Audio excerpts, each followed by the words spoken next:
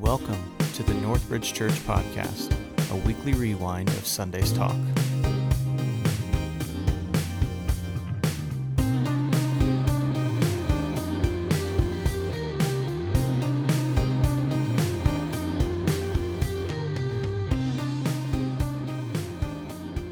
I also want to add my voice of welcome to you. I'm so glad you are here on this 4th of July, whether you're in this room or streaming online somewhere in the four corners of the globe. Happy 4th of July, everyone.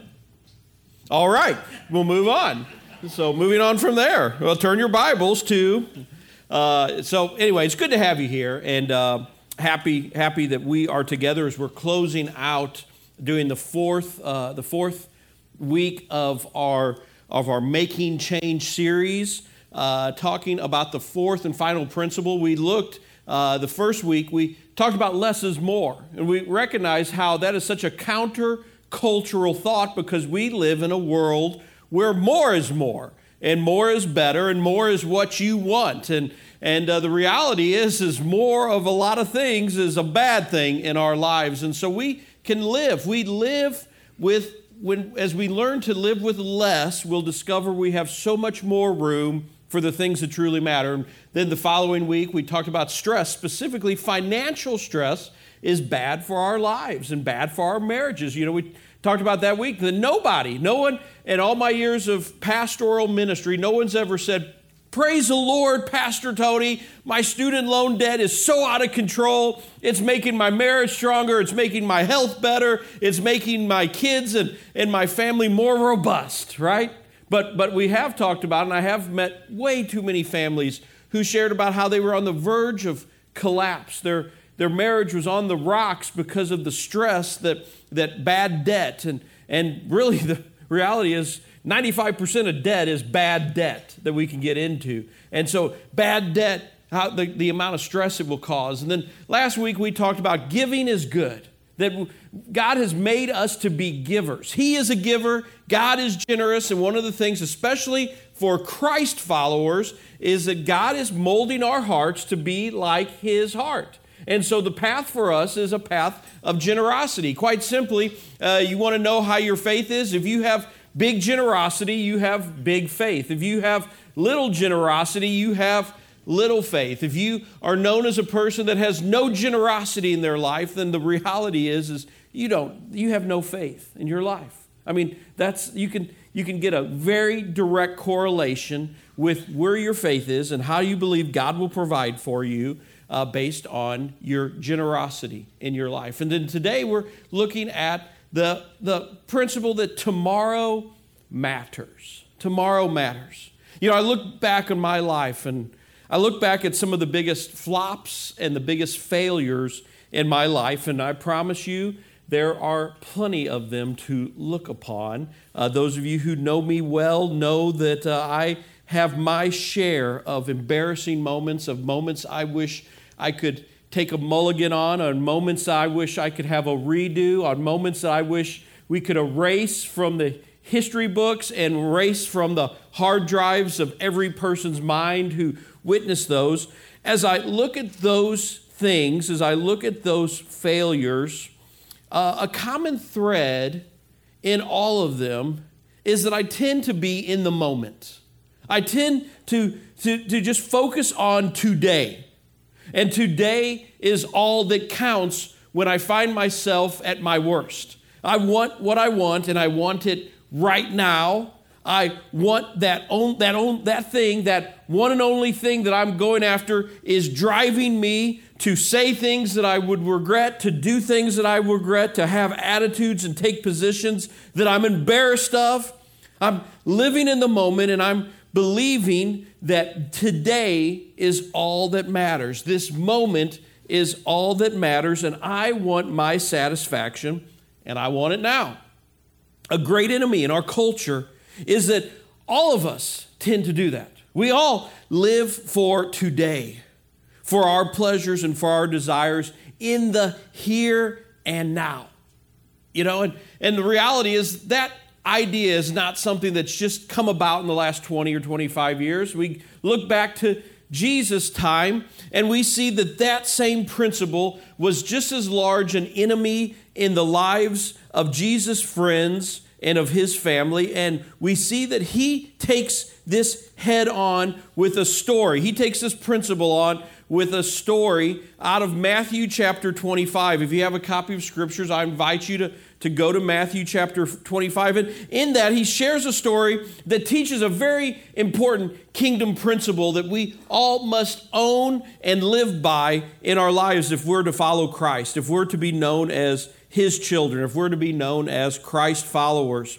In Matthew 25, Jesus tells a story about this wealthy man who is going away for a long time. So he summons his 3 servants, Jesus tells, and entrusts these men with his money while he is gone. One he gave 5 bags of silver, one he gave 2 bags of silver, and the last servant was given 1 bag of silver. Now, if you're using a New Living Translation, you'll see that they'll talk about bags of silver. Some of you are used to this being referred to as a talent, a weight of measurement that actually in Jesus' day was an exchange of money that the Egyptians used in their trade and in their customs. And so you might be referring to this as 5 talents, 2 talents, and 1 talent.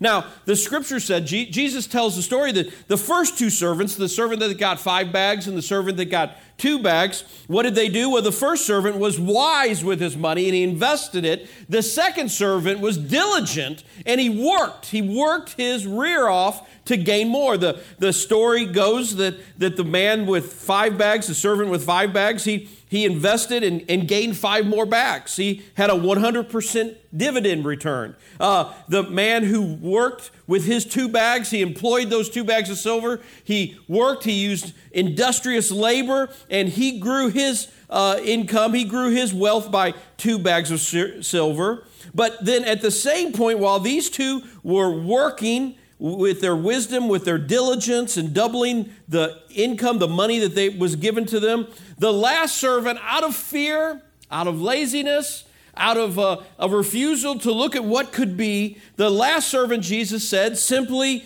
buried the money that was entrusted to him and just waited for his master's return. He did nothing with the bag of silver that was granted to him to keep, to be a steward of.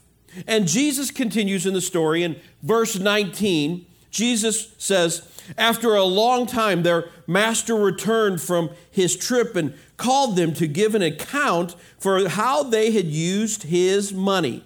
The servant to whom he had entrusted the 5 bags of silver came forward with 5 more and said, Master, you gave me 5 bags of silver to invest, and I've earned 5 more. The master was full of praise. Well done, my good and faithful servant. You've been faithful in handling the small amount, so now I will give you many more responsibilities. And what does the master do at this point as he sees what his servant did? He says, let's celebrate together. Let's celebrate the good news of what a good servant you are. And in verse 22, Jesus continues. He says, the servant who had received the 2 bags of silver came forward and said, Master, you gave me 2 bags of silver to invest, and I've earned 2 more. The master said, well done! Good job, my good and faithful servant. You've been faithful in handling this small amount, so now I will give you many more responsibilities. And what else does he say? Let's celebrate together. Let's have a party for seeing how faithful and how diligent you are. Verse 24.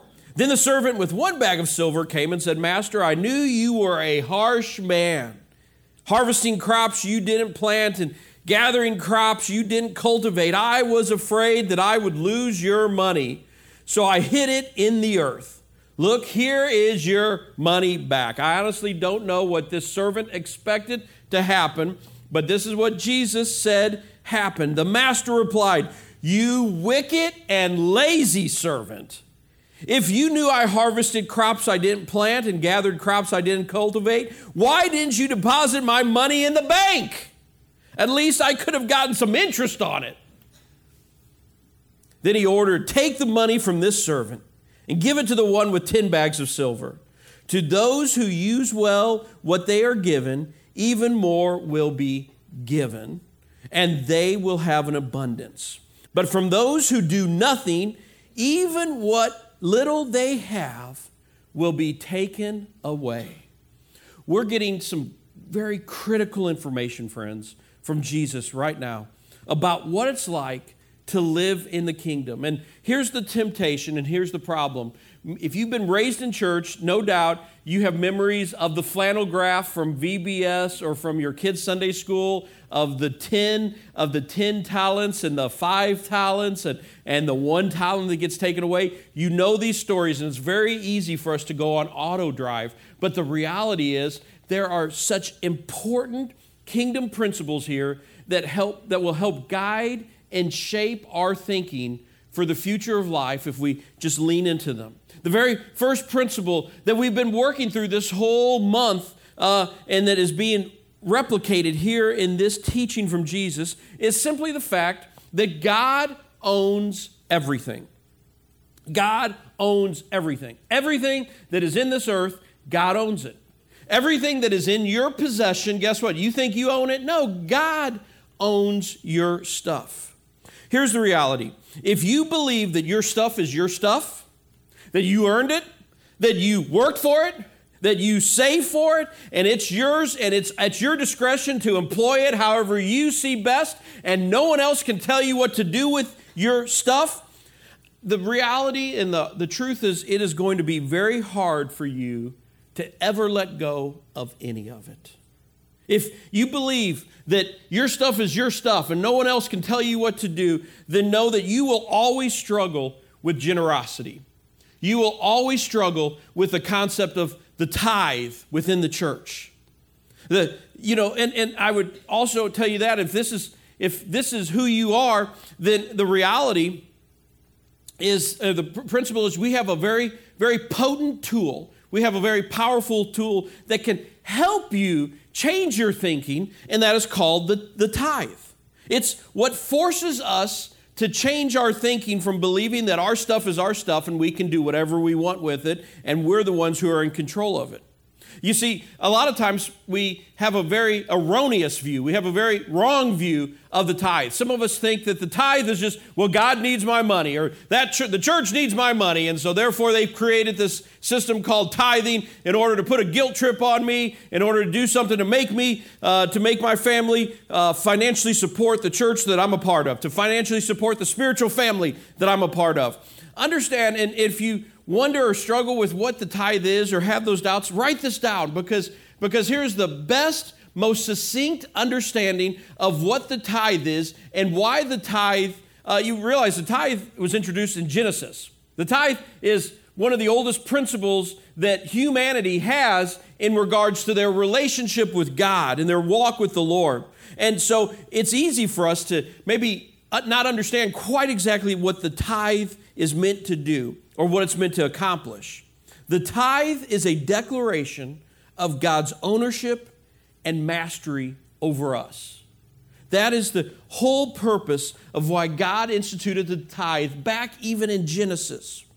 We have the tithe to show ourselves, to remind ourselves and to show the world who owns us in a very practical way. It's easy for us to tell people, oh yeah, I trust God, I have faith in God, God owns me. Well, an unbelieving world could look at you and rightly ask the question, prove it. And we don't have, we have just colloquialisms or we just have maybe trite statements to during tough times I have faith to guide me through. Well, prove it. One of the best ways to be able to prove to a doubting world is to say, you know what, I trust God so much that I give a portion of my income to Him and to His ways. I just asked the question, and this is a fair question for all of us to ask ourselves, how would life be changed? How would my life be changed if I lived as if God owns everything that I have? What would life look like? What would my generosity look like? What would my family look like? What would people around me, my friends and my neighbors, how would they respond to me? What would they experience from me if I lived my life in such a way that the reality that God owns everything I have is true and apparent in me? So that's the first principle. It's a principle we've been working on and talking about through this whole season, so it's nothing new. Here's a second principle that we see here that Jesus is teaching us that might be new for some of us. It's something we've not talked about until today, and that is the second thing we see in this scripture, second thing I see in this scripture, is that tomorrow matters. Like I said earlier, we live in a world that says today matters. Today is all that we have. Today, let's focus on getting what I want, when I want, now, in this very moment, not waiting for tomorrow. But we live with a scripture, we live with God's word that teaches us that tomorrow matters just as much as today does. Why does tomorrow matter? Because one day in the future, you and I will give an account for our lives. Quite in the reality, the reality of it is you and I will experience judgment from God. We will stand before Him one day. Every person, young and old, great and small, educated and uneducated, rich and poor, all of us will be before God, and we will give an account for our lives. Understand, this is not a preacher trying to manipulate you or scare you. Rather, this is simply, I'm reminding you and pointing out what Paul shared to the church in Romans 14, verse 10. He says, "So why do you condemn another believer? Why do you look down on another believer? Remember, we will all stand before the judgment seat of God. For the scripture says, as surely as I live, says the Lord, every knee will bend to me, and every tongue will declare allegiance to God. Yes, each of us will give a personal account to God."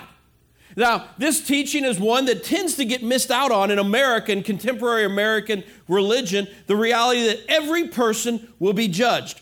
Every person will stand in account to God for their lives and how they operate and how they spent their lives. In this moment, some of you who are more theologically astute might be right now pushing back, and maybe warning bells are going off saying, "Tony, I thought there was no condemnation in God." Dave here, I know, is a preacher that revels in the grace of Jesus, and so right now there might be a warning bell going off in his mind right now, and he's saying, "Hey, Tony, wait a second. We don't have to fear. We don't earn our salvation. We don't earn our place with God. There's nothing we can do." You might be pointing back on me saying, "Tony, you said there's nothing you can do to make God love you more, and there's nothing you can do to make Him love you less." All those things are true, right? All those things are true. And I also recognize that when the believer starts thinking about judgment, it can be very natural to start getting very uncomfortable and wanting to push back. And here's the reason why, because when you and I, when we just hear the word judgment, we often think of God like this. Show the picture, Brenda. We think of the judgment seat of God here, where a judge is pointing a gavel at us, and he's angry, and he's mad, and he's frustrated with how all the boneheaded decisions we've made, and there's going to be deep, deep penalties. Now, make no mistake, there is a judgment place where people will experience this kind of notion of God. The scriptures tell us in Revelation, and we're actually going to talk about this in the fall and look at what happens after we die, and with greater clarity during that time. But just to give you a little heads up on this, yes, the scripture makes it very clear that every non-believer will stand in front of God one day, and you know what? They will experience a judge that's going to be looking for who's going to pay for your sin. And unfortunately, and I say unfortunately rather tritely, I don't mean to sound like this, but the sadness of it, the terrible thought is this, that those people who come and experience God as a judge like that is going to have no choice but to hold their hands open because they've denied Christ their whole life, and they're going to have to pay for their sin on their own. They're going to have to experience the wrath and the judgment on their own. Now, the problem is you and I as Christ followers, when we think of judgment, we think of that experience. And we think that's what it's going to look like for us. Or how does it look like? If that's what judgment is, what is it going to look like for us? Well, understand that when the Bible talks about, when Paul talks about the judgment that the believers are going to experience, it's not in this experience. Matter of fact, he uses a word, bema. B-E-M-A is the English spelling for this Greek word, the bema seat of God. It's a word describing the judgment seat of God. And Paul says that every believer is going to experience the judgment seat of God. That's what we just read in Romans 14 there. Understand that for believers, what Paul is describing is not about your eternal destination, because the reality is for the believer, that was decided when Christ died on the cross and you took that reality into your life. So when we go before the bema of God, the judgment seat of God, it's not going, oh, okay, is God going to apply the Christ's blood on me? Is he going to be faithful in his promises? No, that's already decided. You will have nothing to fear on that judgment. The bema seat of Christ is understood that you undergo something more like this. Show the next picture, Brenda. The bema seat of Christ was talking about a judgment platform. And literally, what the bema was that Paul was instituting was a position that was in the Athenian Games, which the Athenian Games is what our Olympics was based after. And the bema was the platform in which the contestants, the athletes, would come and receive their rewards. Take that picture in. Look at this team. This was our track team from the last summer Olympics. And as they are there, look at the pride on their face. Look at the celebration. Look at the joy from all of the hours of training, all of the things that these men spent in order to receive their medals. And Paul is telling us that every one of us will one day be on a platform. And we're not going to experience an angry judge pointing his gavel at us, telling us how much we failed, but rather what we're going to see is have a chance to review our life to see what it is that we have been awarded for how we have spent our lives and for the choices we made for the kingdom purposes. And it's meant to be, this bema is meant to be, for most of us, it's designed to be a place of joy, a place of celebration, a place of tears, where you understand maybe for the first time all of the sacrifice and all of the pain you've gone through, how it's worth it, because you get the praise and the adulation of the people assembled around you watching this judgment, and of the very judge himself saying, well done, good and faithful servant, because you have been faithful in a few things. I will give you many. I will enlarge your kingdom. I will enlarge your responsibility. I will enlarge your capacity for doing good. But the reality is there will be some, just as this parable, that when they come to the bema, they played it safe their whole life. They buried their treasure. They buried their talent. They refused to take a risk. They refused to be diligent. They refused to invest. And for those people, is their position in doubt? No, absolutely not. They have no fear of being cast out in rejection. But will they have what was given to them, what was entrusted to them, taken away? And their responsibilities diminish. Their position diminish. From my understanding of the reading of Matthew 25, yes, that is a possibility. That could probably be what happens to someone who chooses to be a poor steward of the things that God has entrusted in their lives. And so I just ask this question: how would you live knowing that tomorrow matters? What would you do differently in your life? I would say that we should start by seeing ourselves as kingdom investors rather than earthly spenders. What's the difference between spending and investing? For some of us who are not educated in financial principles, it could be easy to go spending, investing, it's all the same thing. I give money away. No, that's not true. In spending, you use your money. You pay out, and when you pay out, when you spend, you do not expect that resource will ever come back to you in any appreciable way. I go to a movie, I'm buying a couple of hours of entertainment, but I don't think that in any way that whatever that $2, $3, or $25, depending on what time of the day and what time of the week you go to the movie, will ever come back to me in some form. When I invest, what I'm doing is I'm devoting something outside of myself, expecting some kind of return. And so the question for us today, both for our physical finances, our earthly resources, and also our spiritual commitment, is will you spend all of your money in this life, or will you focus a portion of your money and a portion of your resources on making investments in your life? Will you spend your life, or will you invest your life? Is a question every person has to answer in this room. An example is I could choose to spend my time by binge watching whatever the latest Netflix episode is. The latest Netflix show. I could invest. I say invest. Nope, I'm not investing, am I, Dave? I'm spending hours, days, allowing that show to stream into my mind. Or I could take that time and invest it by spending it with someone and investing my life in them as I mentor them and grow them in Christ. You see the difference? I spend it by watching TV. I invest it by putting it with other people.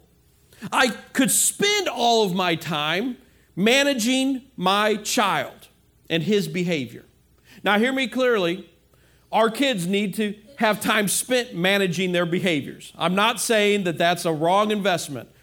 But I'm saying this, that some of us, we spend all of our time trying to manage our kids. And what I would say to you parents is maybe we should take some of that time that we normally spend spending in our kids by managing their behavior, and we take that time and we invest it by praying for them.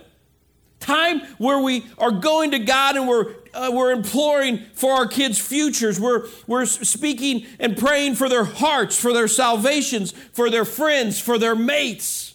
And it'd be easy for us to go, why am I spending this time on my knees praying for my kid? Because right now they got a handful of bottle rockets and they're trying to launch them into a neighbor's house. I need to be spending my time monitoring them, right? I need to be spending my time trying to help them manage their time and manage what they're doing. And well, again, that's important. We got to do those things. I'm not saying that we don't. But sometimes we wonder why we're not getting any dividends for all of the management that we're doing for our children's behavior. And I would say, let's quit trying to spend on managing and let's invest by praying. You see the difference? Okay, great. I'm glad we're all together on this. Very good. When you become an investor, your money is put to work to you. You make more money, and that's good. And so I tell you on the earthly side, friends, as we begin to pay our bills out, as we begin to understand that less is more, you're going to start finding that you have more resources. The worst thing you can do is say, I got more resources. How many more toys can I buy? What are the things that I can start acquiring more? And you start living counterproductive because you were once saying less is more, but now all of a sudden more is more, and I got more money so I can start buying more toys. No, what do you do with that more money? Start investing it, friends. And this today, as I said last week, I'm not going to sit here and try to give you investment advice, but I'd invite you to take our class when we open up our Money Matters University in the fall. Maybe if you wonder about how to invest or be a better investor, take that class. Be a part of that. Connect to that. To learn those principles. I would say not just about physical money, but when you become a kingdom investor, our resources are put to work to grow the kingdom. And this also is good. Let's do it. Do it. There's another picture, because there was just so many pictures I found online showing athletes that were receiving judgment. This was another picture that I'm just watching, and I was like, wow, I was struck by that.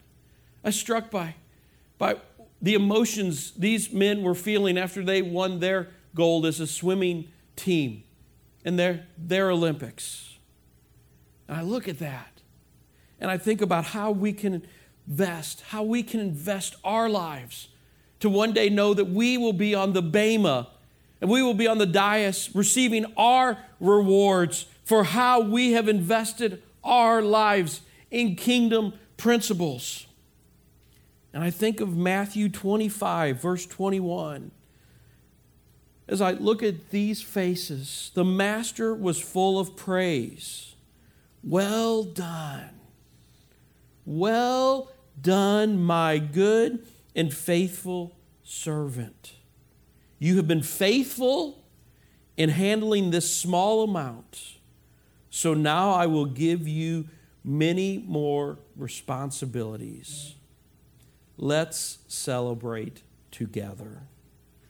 Church, we have invested in many projects. We've invested in many efforts over the last 16 years, when you think about it. Mission trips, families, individuals, helping kids, feeding kids, providing safe experiences for families, spreading the gospel in so many different ways.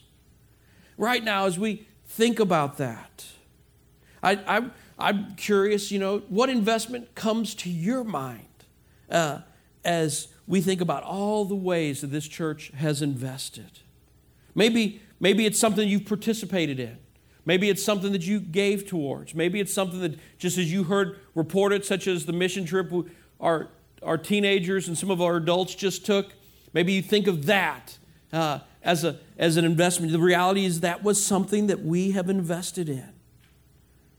The reality, friends, is this church, you as members of this congregation, as members of this church, understand that you are a 10 bags of silver, you are a 10 talent kind of church.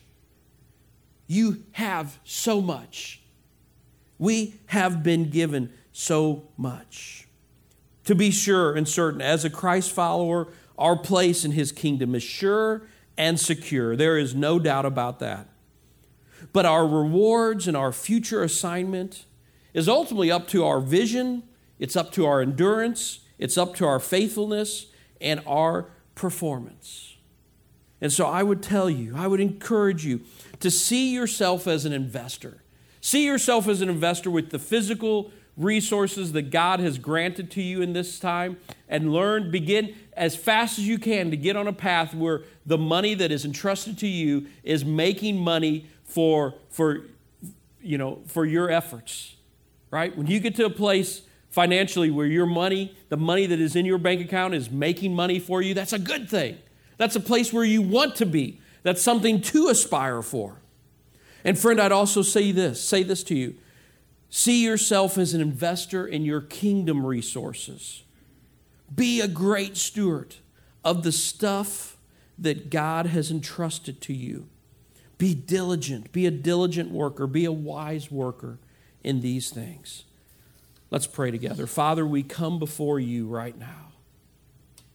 And God, we thank you. We thank you for the truth that you have given us so many blessings. You have given me and given us so much stuff, God. So much more than average people all across history have ever received. And Lord, the truth is we understand that one day we will give an account for what we do with our resources, for how we spend the resources you've entrusted to us. Lord, my prayer is for me, for my friends in this body, that when we are before you in the Bema seat, that we would experience incredible reward, because you will find that we were diligent with our resources and we invested and we were wise stewards for kingdom purposes and for our families and for our community. Give us that wisdom, God. In Jesus' name, amen.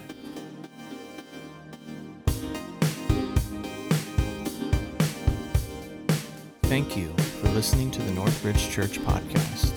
If you'd like more information about Northbridge Church, you can find us online at mynorthbridge.org.